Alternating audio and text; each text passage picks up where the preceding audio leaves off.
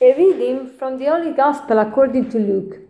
The Lord said, "Woe to you who build the memorials of the prophets, whom your fathers killed. Consequently, you bear witness and give consent to the deeds of your ancestors, for they killed them and you do the building." Therefore, the wisdom of God said, "I will send to them prophets and apostles. Some of them they will kill and persecute, in order that this generation might be charged with the blood of all the prophets shed since the foundation of the world, from the blood of Abel to the blood of Zechariah, who died between the altar and the temple building. Yes, I tell you, this generation will be charged with their blood. Woe to you, scholars of the law! You have taken away the key of knowledge. You yourselves did not enter, and you stopped those trying to enter. When Jesus left, the scribes and Pharisees began to act with hostility toward him and to interrogate him about many things, for they were plotting to catch him at something he might say. Today, reading this gospel, I was pretty amazed because I was a little puzzled because there are some expressions that for me were like Greek. They were actually Greek, I know Greek, like Arab. So the Lord said, "Woe to you who build the memorials of the prophets, and consequently you bear witness and give consent to the deeds of your ancestors." I mean, what does it mean, this sentence? Then, thanks be to God and thanks be to internet that you can find many things that you find normally in a library. So without going to the library, I'm able to have access to many work of exegesis that give me the possibility to study how to interpret these verses. So the meaning of these verses is this: your ancestors, your fathers, killed the prophets, and you are building like a museum, like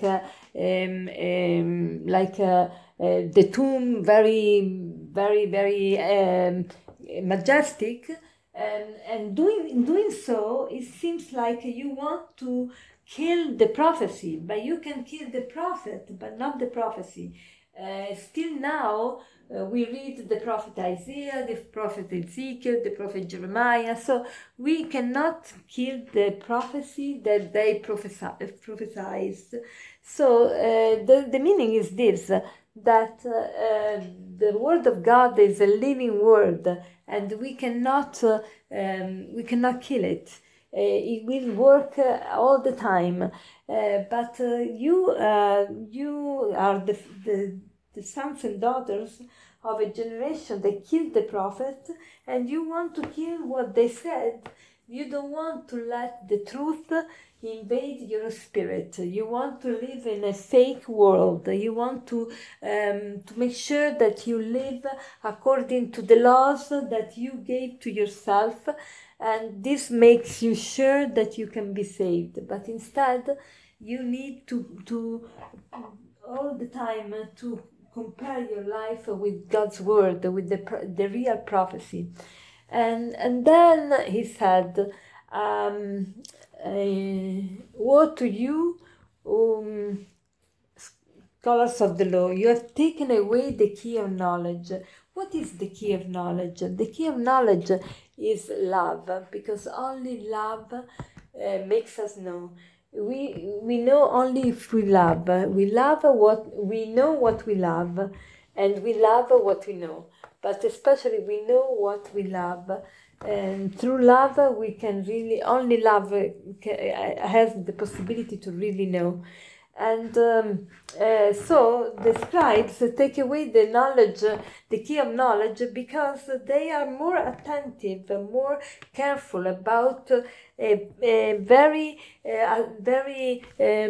scrupulous observance of the law, but they don't pay attention to the most important thing, that is the attitude towards God, the attitude towards our neighbor, the attitude towards the people. And this is so important for Jesus. And so today Jesus wants to tell us, to each one of us, try to really love, try to really care for the things that are important, not for the things that are superficial, and try to make love the instrument of your knowledge.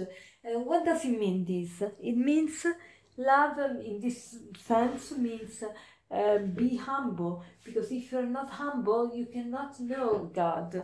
The knowledge of God is due to humility, is due to charity, and is due to docility and mental and intellectual honesty. If you are not intellectually honest, you will never know the truth, you will never know God. So today, let's make the resolution to be intellectually honest. What does it mean?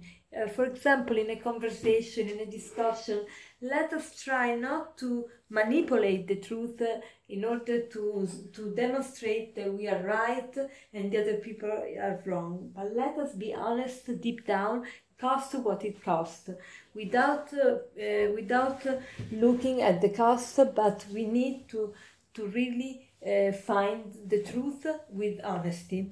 And as a conclusion, I would like to share with you the thought that I already mentioned during this meditation. Only love knows. True knowledge is due to love. Have a blessed day.